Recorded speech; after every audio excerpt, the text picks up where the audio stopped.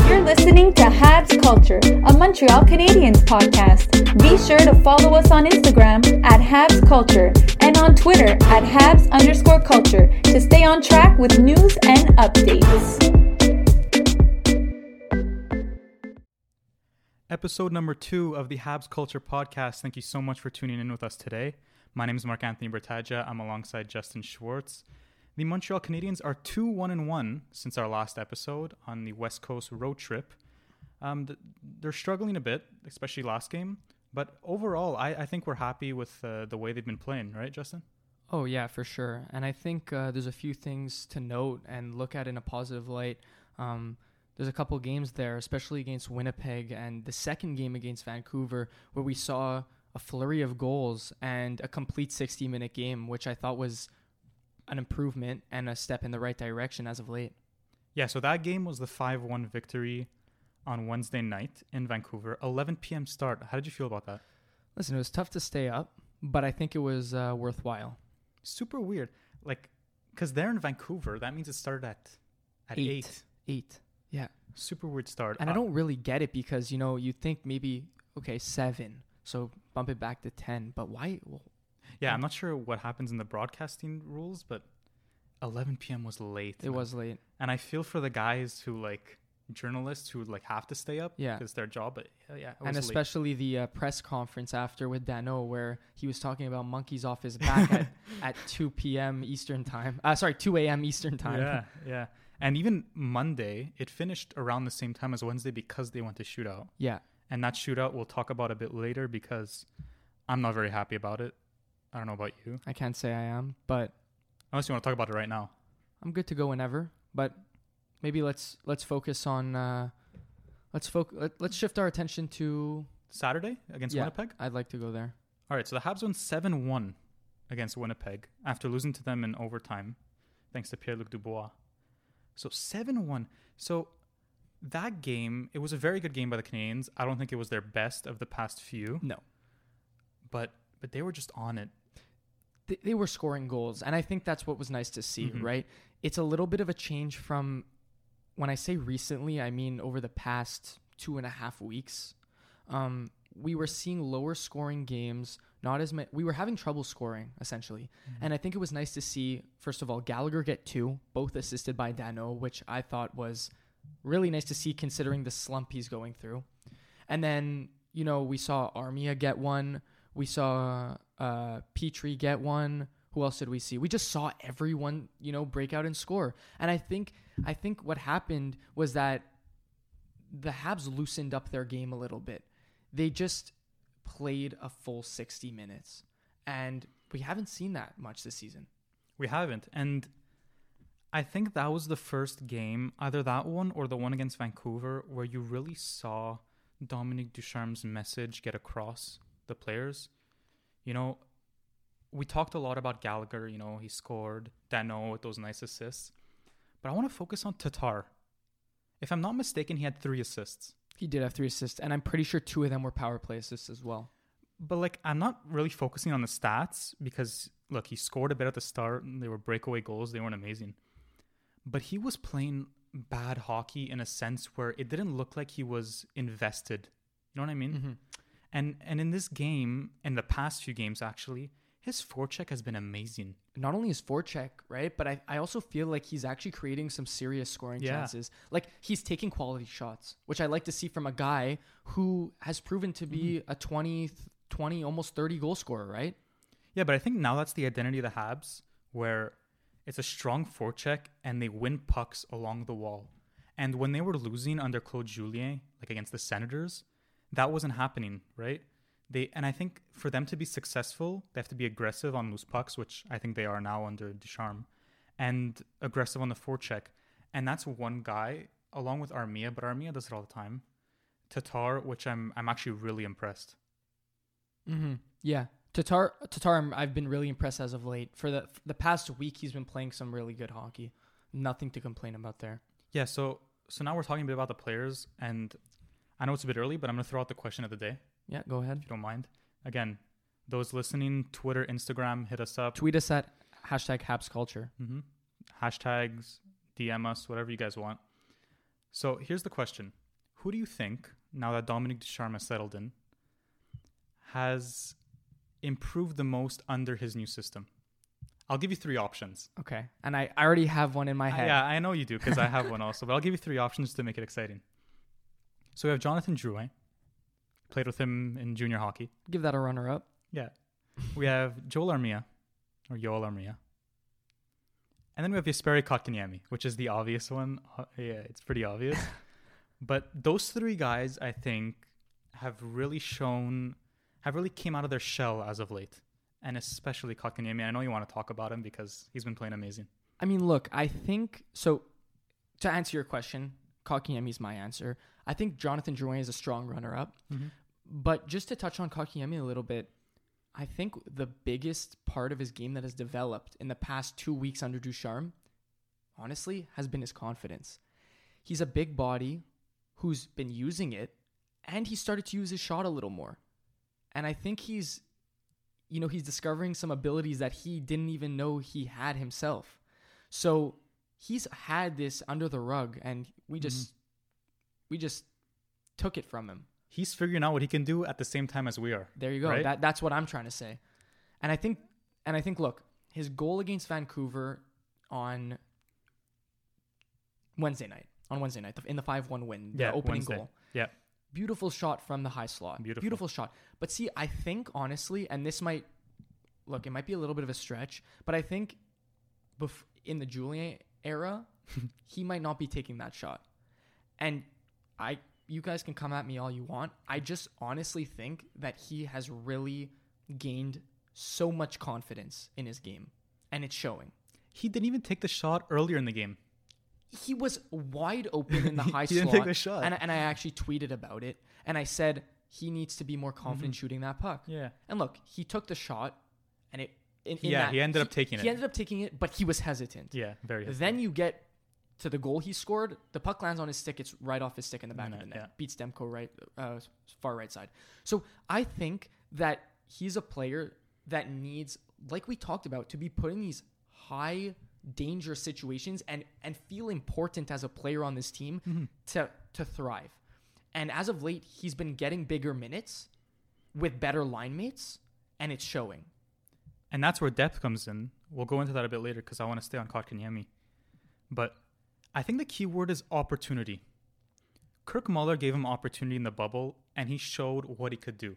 Like, he showed it. He did. He didn't, he played well, and we were all excited of what could be. It was a flash of the future, of what could happen with this kid. Then the season started, and we're like, oh, here we go. He's still struggling. He still needs to find his groove, whatever. But now it's consecutive games where this guy's running the power play. And it was bothering me that on Wednesday night, as well as he was playing, Suzuki's power play was still going on to start. It ended up changing because it was pretty obvious that it needed to change. But this guy's just playing with a level of confidence where I think it's at its highest this season, 100%. Like, there's no doubt about it. And I think in his career. I think this is the highest it's been since the bubble. Yeah, for sure. But the good thing about the bubble is that Suzuki and Kotkaniemi were at a high. Now Suzuki, not so much. Look, I don't think it's something to overlook, but I also don't think it's something to dive too deep into. I think Suzuki plays, we talked about this, a great two-way game. And he's not producing points on the offensive side, but he's still contributing heavily defensively. So I think that's something to note, right? Because he's not inexistent. He's still doing half of his job. And I think coming into the league, I don't think Suzuki was supposed to be that 30, 40 goal scorer. He's just not that guy. He's a playmaker. He's a guy that plays well at both ends of the ice. So I think we have to take it with a little bit of a grain of salt, give him some time, still a young kid, and he's going to find his groove. Look, to start the season, he had a crazy point streak, 8-game point streak. That's true. Yeah, that's true. So, I mean, look, at the end of the day, we know what he can do, and players go through small slumps. I'm not worried. He's third in points on the Canadiens. There you go. 17 points. And I think it's going a little bit unnoticed because as of late, he hasn't been playing to the ability that we know he can get to. But at the end of the day, we know that we know what kind of player he is, and we know what we're getting in him. Yeah, so it's either simply sophomore slump-ish, it's a weird schedule, compact back-to-backs, or it's just, I saw on Twitter, he could have a little injury, which could be, because it's just the little things that I'm looking at him and I'm like, usually he's a bit more creative. He's a bit more on offense. He does a few more things. I did notice that a little bit, for sure. But I don't think it helped that Josh Anderson was taken away from him. Yeah, and I mean, look. Which game was it? It was the Vancouver game. It was the shootout loss. Right? Oh, the shootout loss. Yeah. Because then Ducharme put him back. Okay. Oh, the shootout loss to Vancouver. Vancouver, yeah. So that, I think that's important to note because, look, Drouin, very talented player. He's getting the minutes. He's showing what he can do. Same with Suzuki. Look, a guy like Armia, to put him on that line, I get the reasoning. I understand that you want a bigger body. You want a guy that's going to get deep in the corner and retrieve the pucks. He's just too slow. But Anderson does that times 5. Yeah, I just think they built such a good connection. And it's tough because I liked Anderson, Toffoli, and Kotkaniemi, right? I'm sure Kotkaniemi loved it. But at the same time, I think Ducharme realized he has to spread the wealth of this team. And the fact that line, the Suzuki line, was just so consistent and so well, that's the one line you can't change. And I'm really, really happy he put Gallagher with Kotkaniemi. Because now you have 3 lines. Well, yeah, you actually have 4. They each know what they're doing out there. Yeah. Danault seems like a new player, even if Gallagher's not next to him. Look, I think he's slowly starting to understand his role on this team. Look, he's not the guy that's putting the puck in the back of the net every game, but he is killing penalties well, and he's playing that third-line centerman role well for now. So, listen, there's not much to complain about over this past week. I think I like the new combinations. I like Ducharme's system, and I think this actually leads us to talking about, look, we don't want to dive too deep into the lines, but I think it's also important to note the Sherrod injury as well. Yeah, there's the Sherrod injury, and so if you want to talk about a bit about lines, there's the Sherrod injury and there's shootout, right? We'll go into Sherrod a bit. I think, look, you never like to see a guy go down with an injury, but this is a chance for some of these defensemen to take the next step. This is opportunity for guys like Romanov and Mete. Look, I've said it many times. I like Victor Mete over Brett Kulak. And clearly Luke Richardson doesn't. I just look, Victor Mete gets into the blue line and he just shoots it. Again, it's not the most powerful shot. It's not the most accurate shot. But he likes to join the rush and he likes to get in offense. He brings the puck from our zone to their zone very quick. Kulak does it, but at a slower pace. And I just think to have that guy not play all these games, I don't know. He played very well his last game in Toronto, and I felt like he wasn't given that chance to do it again. I think that was his first game under Ducharme. It was. The last game they said he played was Toronto, but it was like early February. And he played well. I liked this game. But again, I don't like him with Romanov. And last night against Calgary, the defensive pairings weren't even the same. No, they were switching constantly. So I think it showed, and I think Marc Bergevin, I don't think he's a dumb guy. I think he clearly saw what was going on, even though this team was very fatigued last night, that this defense, it's missing something. Yeah. And look, Sherrod's not the amazing defenseman that got taken out of the lineup. It's not like Jeff Petrie got taken out of the lineup. There you go. But it's a hole that needed to be filled, and it wasn't filled properly. But look, it's only one game that we saw, and it was a very fatigued Montreal Canadiens team, so I don't want to look too much into it. But still, I think there's something missing on that blue line. Yeah, there is. And I think if the Montreal Canadiens want to make a serious run in the playoffs, they're going to have to add a piece. They have to. Marc Bergevin needs to make the playoffs. He needs to. If we don't make the playoffs, I think his job is in jeopardy. It is, and the sad thing is, he had such a good offseason. He did. But look, I think we can both appreciate what Marc Bergevin's done over the past. Look, it's been a little longer than people expected, but it's finally starting to come to fruition. And I think that this team that he put together, he strongly believes in it, and I think he strongly believes that it can go far. And if we don't make the playoffs at minimum, I personally don't see how he could be the GM of the Montreal Canadiens next season. Yeah, look, for those listening, some know I'm a huge Marc Bergevin fan. Like, I really like Marc Bergevin. But now, look, he had a great offseason. This is the first season where it's his team completely, right? Yeah, because he was working with previous pieces before. Exactly. He was working with a few of those, but now it's completely his roster, and it's his second coach. Michel Therrien wasn't his coach. Yeah, it wasn't. But, yeah, now it's his second coach. So, obviously, if they don't make the playoffs, Jeff Molson, like, he has to make that decision. Yeah. Just for his sake, because people are going to go crazy. But I think Marc Bergevin's all in. He has to be. So he's going to look on the trade market to see what he can find on the defensive side. Look, we saw David Pagnotta tweet about Matthias Ekholm. I think that'd be great. I don't know what other options there are. Marc Bergevin always finds that one guy that no one talks about. Yeah. Right? Like the Joel Edmondson this offseason. Exactly. No one saw that coming. So who knows what he's going to do. Again, it's tricky with quarantine.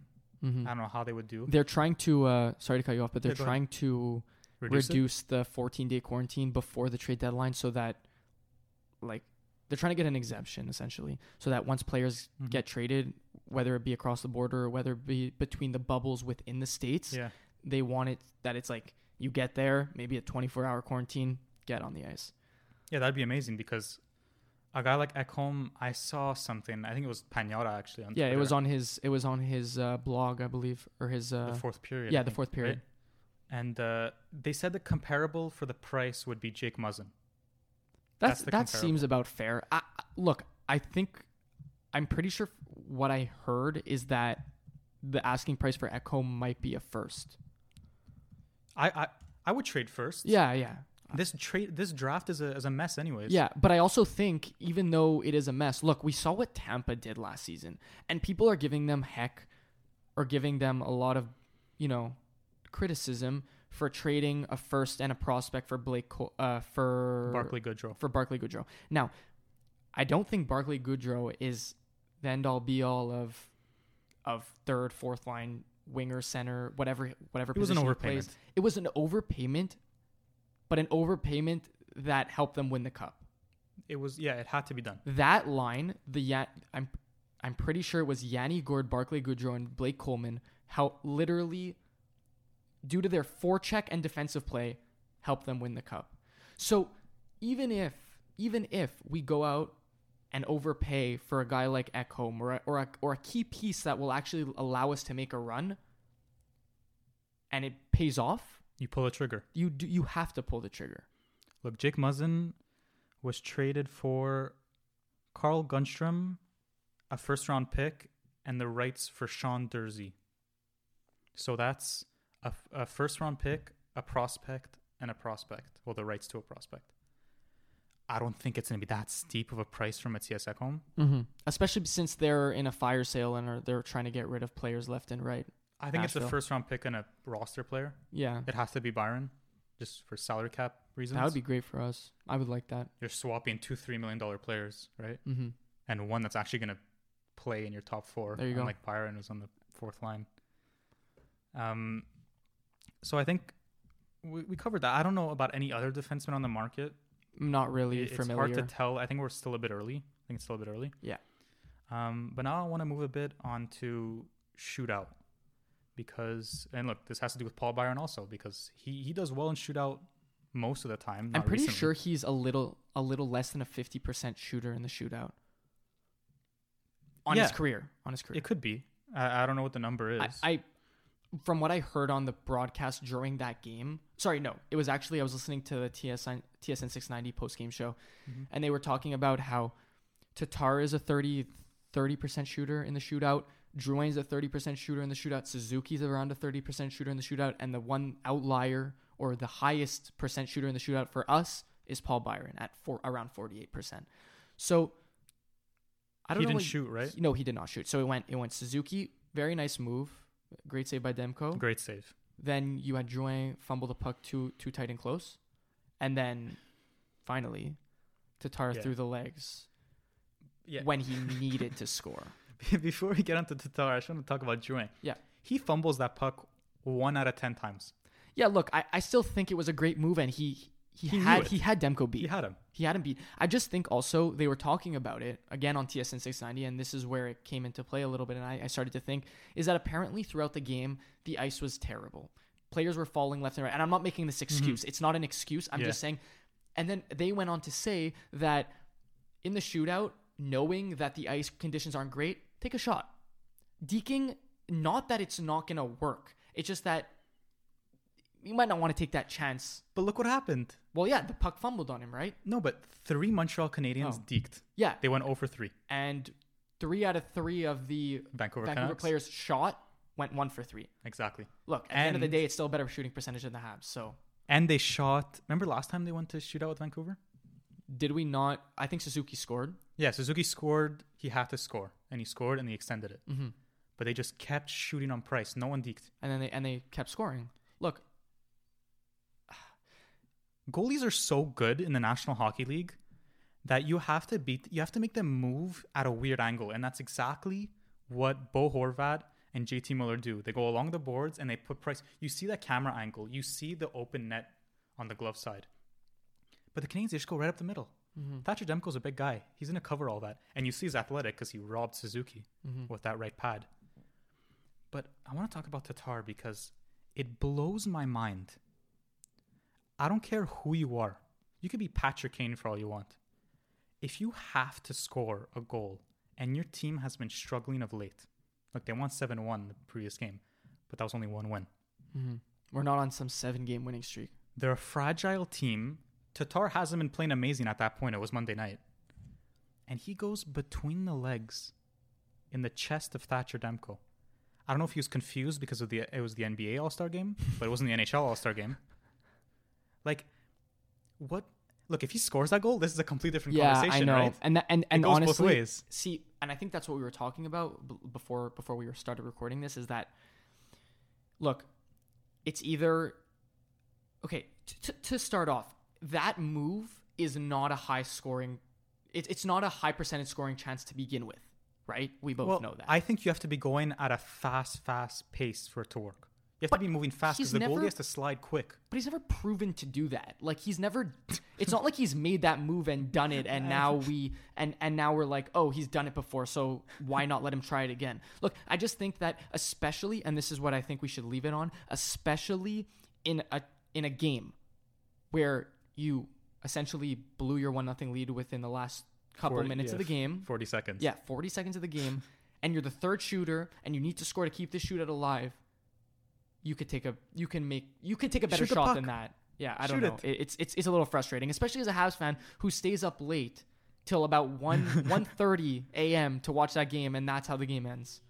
Look, especially after, honestly, a really good game, like a solid game, basically for 60 minutes, right? Between the legs works along the goal line, like Matthew Tkachuk does a lot. Matthew Tkachuk does it, and Connor McDavid does it because he's going at, I don't know how fast he is, and also he's just a different breed. Yeah, but when you're going at that speed, right, the goalie slides thinking you're going to your backhand, and next thing you know, it's between his legs, top shelf. Tatar was gliding. Yeah, and he didn't come in with any speed. Demko's not going to move. But look, I don't think we should dwell on it too much. At the end of the day, it is a little frustrating. But we followed that game up with a very solid game. Yeah, 100%. But what bothers me is that now they lost against Calgary last night because of fatigue, which is understandable. They were flat-footed, whatever. But that Vancouver shootout, or 40 seconds left with a 1-0 lead, you have to come out with 2 points in this sort of season. Yeah. Because I'm going to look at the Once again, standings.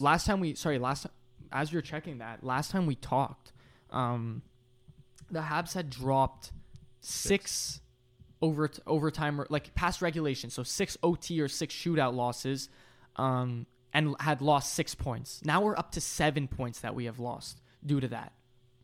So, look, unacceptable. It's not only unacceptable, but when we're going to get to the end of this 56-game season with the last few games left, and we might or might not be in a tight situation to make the playoffs, I really hope that this doesn't come back and, I don't know. I don't have a good feeling about it. Neither do I, because 7 points is almost 4 wins. we're not saying they would have won them all. But you have to get a few of those. Yeah, you have to. You just have to. And I have that weird feeling that we're going to get towards the end of the season and the media's going to be talking about well, what if Tatar didn't go between the legs? Or what if they were able to finish in overtime? What if they were even able to start in overtime? You know, What if like Matt Murray didn't flop in his crease? You know what I mean? Look, we're yeah, making that excuses. no, well, look, we're making excuses. Look, we're making excuses on the point that if we get to that point at the end of the season and it's talked about, then people are going to start to say what if. But come on. We're just saying it because those have to be wins. I don't care. Yeah, but it's not even an excuse, right? We're giving some heavy criticism here on the points that, look, we're, like you said, and I said it too, and this is the last thing I'm going to say. We're in a 56-game season where every point counts. If you're losing 7 points, it almost 100% will come back and bite us. I can't see it not. The Jets are in second place with 34 points. The Habs are fourth place with 31 points. There you go. If we take a few of those, we're either tied or ahead. And it sucks because the Jets went to overtime against the Leafs last night. Yeah. That's what sucks.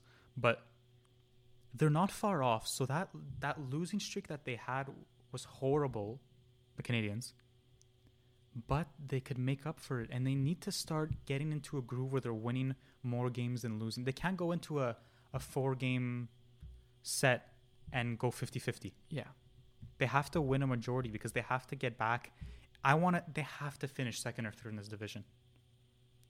As much as let's play the Leafs. We love Habs Leafs. I don't want to play them in the first round. No, I don't like that either. It's not that I don't like our chances. I just think that I'll play them in the second round. Go ahead, because the second round's more like you're really in the playoffs. You're already deep. You're really in the playoffs. Deep, I mean, well, it's just a different game, right? It is. You won a round. You're excited, whatever. But first round might be a lot like regular season, and that's where the Leafs thrive. Yeah, and it's also where I'm not calling it an upset, but I'm calling it where the most mental mistakes happen. Right? You don't treat it like a playoff game. Mm-hmm. Yeah. Okay. And especially with no fans, right? Look, it might be a little tough because the atmosphere might be is going to be essentially the same as these regular season games they've been playing. So you're right. We need in the first round they need to gain momentum to be able to take on a strong powerhouse Leafs team. I don't even want home ice advantage. Yeah, well, the Habs suck at the Bell Center. Hopefully, if we're in the playoffs, we're not wearing those blue jerseys. Yeah. That would be the end of us. But I'd like to see the Habs. Obviously, the Flames would be a nice matchup in the first round. I don't think the Flames are making the playoffs. I think, in my opinion, it's going to go, and this is not really I guess it is in order. I'd go Toronto, it finishes first. Then I think Edmonton grabs that second spot. You think? I do. I see their stock going a bit lower. Yeah, and I don't like. I could see where you're coming from. Because now they're all the way, they're high. Like they're high. flying right now. Okay, so I think I don't know. I mean, okay. Regardless of the order, I still have Toronto there. I have the Habs there. I have Winnipeg, and I have Edmonton. I had the Flames top 3 in the division without a doubt before the season started. Oh, before the season started, I had the exact I had a similar. Every season, I feel like it's the same thing with Calgary. Yeah. Oh, they're okay in the regular season. In the playoffs, they suck. And now they suck in the regular season. Daryl Sutter, I think, is going to change that. That guy's never happy. Never happy. They won yesterday. But he's also a very he's a proven coach, which is also important. He's old-fashioned. They were skating laps. Yeah, I saw their first practice. Saw that. Whatever. Yeah, I'd like to see Habs Oilers because I think if you lock down McDavid and Draisaitl. Well, look what we did for two games already this season. Toronto did it. We did it. Yeah. Chicago did it in the bubble. Yeah. Actually, McDavid played well in the bubble and they still lost. Look, McDavid and Draisaitl each have.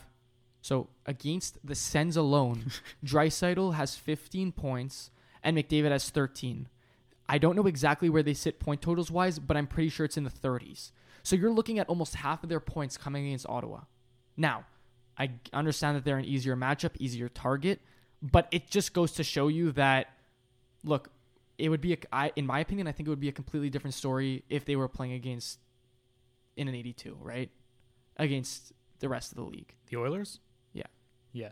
Yeah, I agree. Look, McDavid and Draisaitl are still 100-point getters, and I'm not taking that away from them. But when you're playing Ottawa 10 times, like, look, like, what do you Well, we're expect? playing Ottawa 10 times and we suck against them. Yeah, but we just have no. Okay, I'm not making an I excuse. think Ottawa's just a different team against the Habs. I think it's a different sort of. they're also a different team against the Flames too. They've been playing well. That's true. Yeah, Canucks, Flames, even the Habs. Well, last week we could say this. All three of those teams were a mess. Mm-hmm. Right now the Habs are getting back into it a bit, and the Flames, I think they will also with the new coaching. The Leafs have change. drawn 3 of their last 4 too. Something to note. It's true. That's very true. Look, they won last night in overtime, but I mean, it was against the Jets also, and the Jets are only at 34 points. yeah. It's so tight, and anything can change.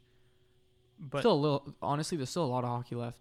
there's a lot of hockey left, and I just hope the Habs get into a little bit of a groove here. Mm-hmm. Just a quick note: how is Jim Benning still the GM of Vancouver? It blows my How mind. is Travis Green still the coach of the Canucks? How has he not been fined? Guy takes off his mask. I know Ducharme does it, but every game he takes off his mask. This guy. Okay, whatever. We'll switch subjects a bit here. I want to talk a bit about the power play PK. Yeah, How'd I you think feel about I think it's important to note. Look, the power play, in my opinion, has looked great as of late. Look, nothing to complain about. And we talked about this last episode. If the power play is clicking, it's gonna affect the outcome of the game, scoreboard wise. It would have last night. And momentum wise, right? If you're scoring goals on the power play, that translates to the rest of the game. 100%. So what I'm essentially saying is that, look, I want to put a little bit of emphasis on the Kotkaniemi unit. Kotkaniemi, Tatar, Gallagher, Petrie, Perry. Scory Perry. I do think that unit has been creating some serious chances. There are so many different weapons on that unit. They all know their roles. It's that simple. Kotkaniemi could either shoot or make the cross-seam pass. Petrie knows how to get the puck on net properly. That's what I know. That's why I think he's been so good this season. He takes so many quality shots. And then you have Tatar, who's making, he's doing his job there. I'm not complaining about that. Perry down low knows what he's doing. And Gallagher in the high slot / bumper position is also doing his job. So I think each player knows their role, like you said. And I think Alex Burrows is capitalizing on that. 100%. I like it. The PK's finally playing well because they had 7 shorthanded goals. I was like, oh my God. 7 shorthanded goals is the best PK we've ever seen. And then they went on a slump. And to note, Mark, is that, if your PK is scoring goals for you, that's also massive. That's massive, right?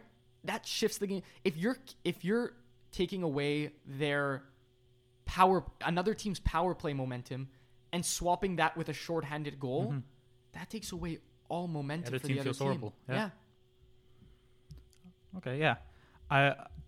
Power play, I think there's still the Suzuki one needs to improve just tad bit. But I think the problem with that unit, and correct me if I'm wrong, or if you have a different opinion, or if you guys have a different opinion, tweet at us, DM us. But I think the reason is because there's so many weapons on that unit that they don't really know where to go. Weber has the big shot. Suzuki's a skilled guy on the half wall. Drouin's a skilled guy on the half wall. Anderson's a force in front of the net. And Toffoli's got that big shot. So I don't think they know. I don't think they have a guy that they want the puck. I don't think they really care who has the puck on their stick. As opposed to the other unit where you see Kotkaniemi really manning that unit. He's the lead guy from what I see.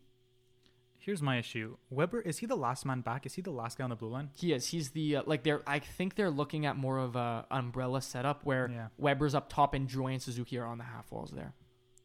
Because Weber, when he scores, his feet are planted and he gets that one timer. Yeah, so you need to put him in. We've talked about this, but you need to put him in that that Ovechkin spot.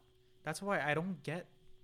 Petrie can move around and shoot, but Weber's always needed that guy who feeds in the puck, Andrei Markov, right? Mm-hmm.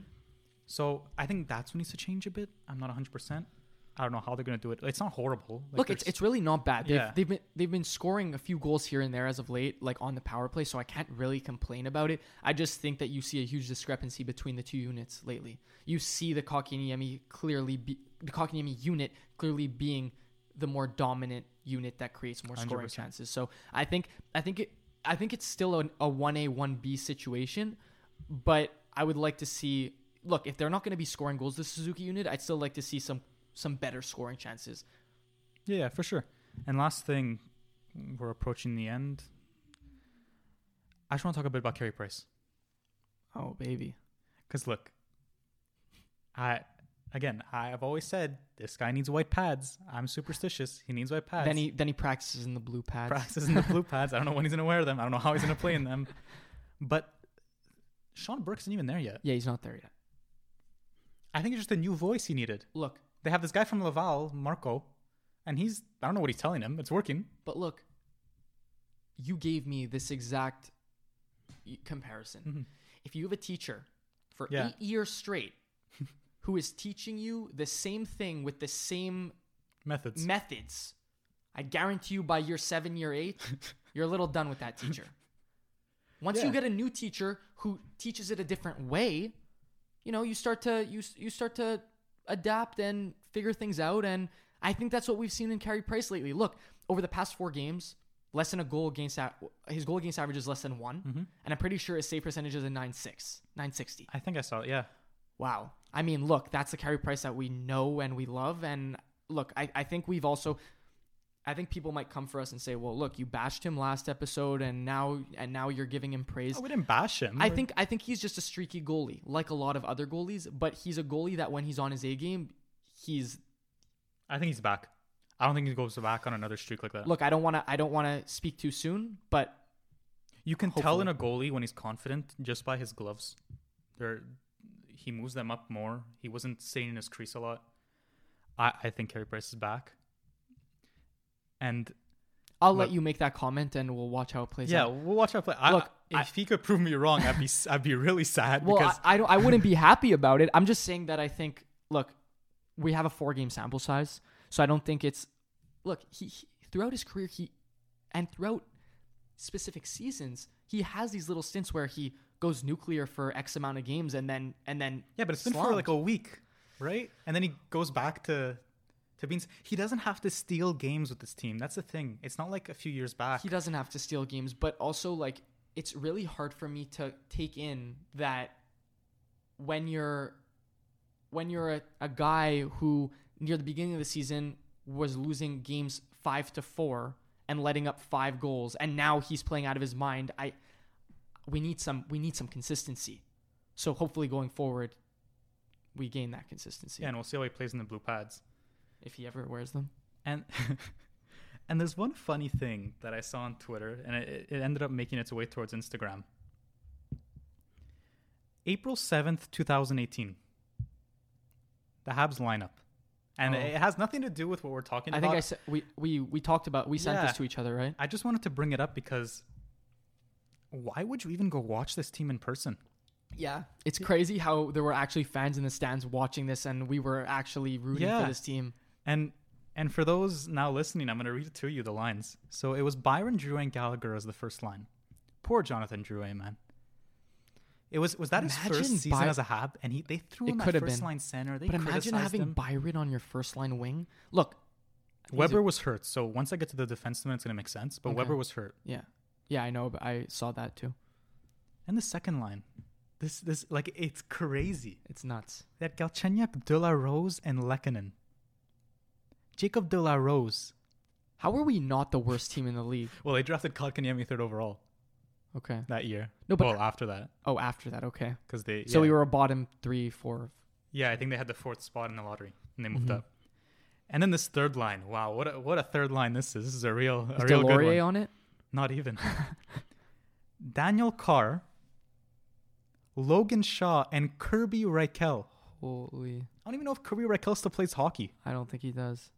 And the fourth line, then you have Deslauriers, McCarron, and Byron Fraze. Wow, that's nuts though. But look, I mean, I think we're ending it off on a good note and showing the progression that Bergevin's made as a team. That's what people don't realize. Look, he came in 2012. His first line center was David Dernay. 2018, this was his team. Again, there were injuries and stuff. But man, has he improved this roster significantly. But that's why I think that I'm not saying it's the last straw, but I think he really needs to realize what he's gotten to in these past. How long has he been our GM now?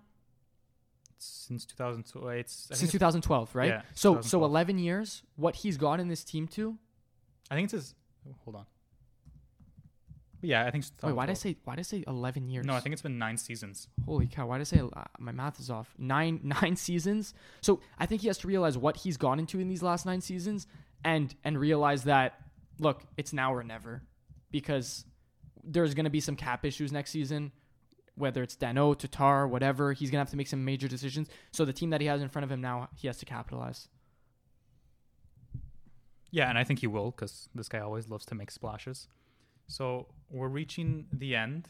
It's been a fun episode, actually. I like what we talked about today. So I think, like we always do, well, it's only been one episode, but we're going to end it up with the bold predictions. But before I do that, I just wanted to thank everyone for the first episode. We received a lot of great comments. We're super thankful for those who listened. Yeah, we really appreciate the support. Really had a fun time. Love the support, and we're happy to continue and give you guys Habs content for the time being. So now, bold prediction. Again, I usually start off with you, and I will. Habs play Calgary on Saturday night. What do you see? Or what do you want to see? I'm going to go with... So we play Calgary. So I'm going to go with... I wonder who starts.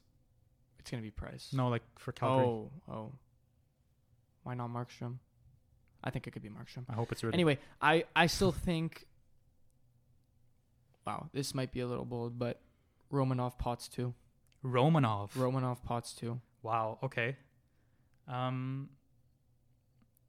2. Wow, I can't believe I even made that prediction. But it's bold. That's the point of the segment. I'm going to go with... I don't know how bold this is. Or you know what? I'll make it... This one's not that bold. Or you know what? I'll make it even bolder, actually. You know what? 3 power play goals. 3 power play goals. I was going to say 2, but it's not that bold. Because you never know what could happen. You never know. But look, I'm going to go 3. Okay. That's really bold. Do you have a score prediction? 3-1 Montreal. Okay. I was going to say 4-2. So 4-2. we're in that same 2-goal difference. Not an empty netter. Just 3-1. Interesting. Okay, I think... I like it. We'll see how it goes. Again, DM us on Instagram, Twitter, at Habs Culture, at Habs_culture for Twitter. And if you guys want to, tweet at us with any hot takes, #Habs Culture. Yeah, 100%. Once again, we thank you for joining us, and we'll see you next week. Appreciate it, guys. Have a good one.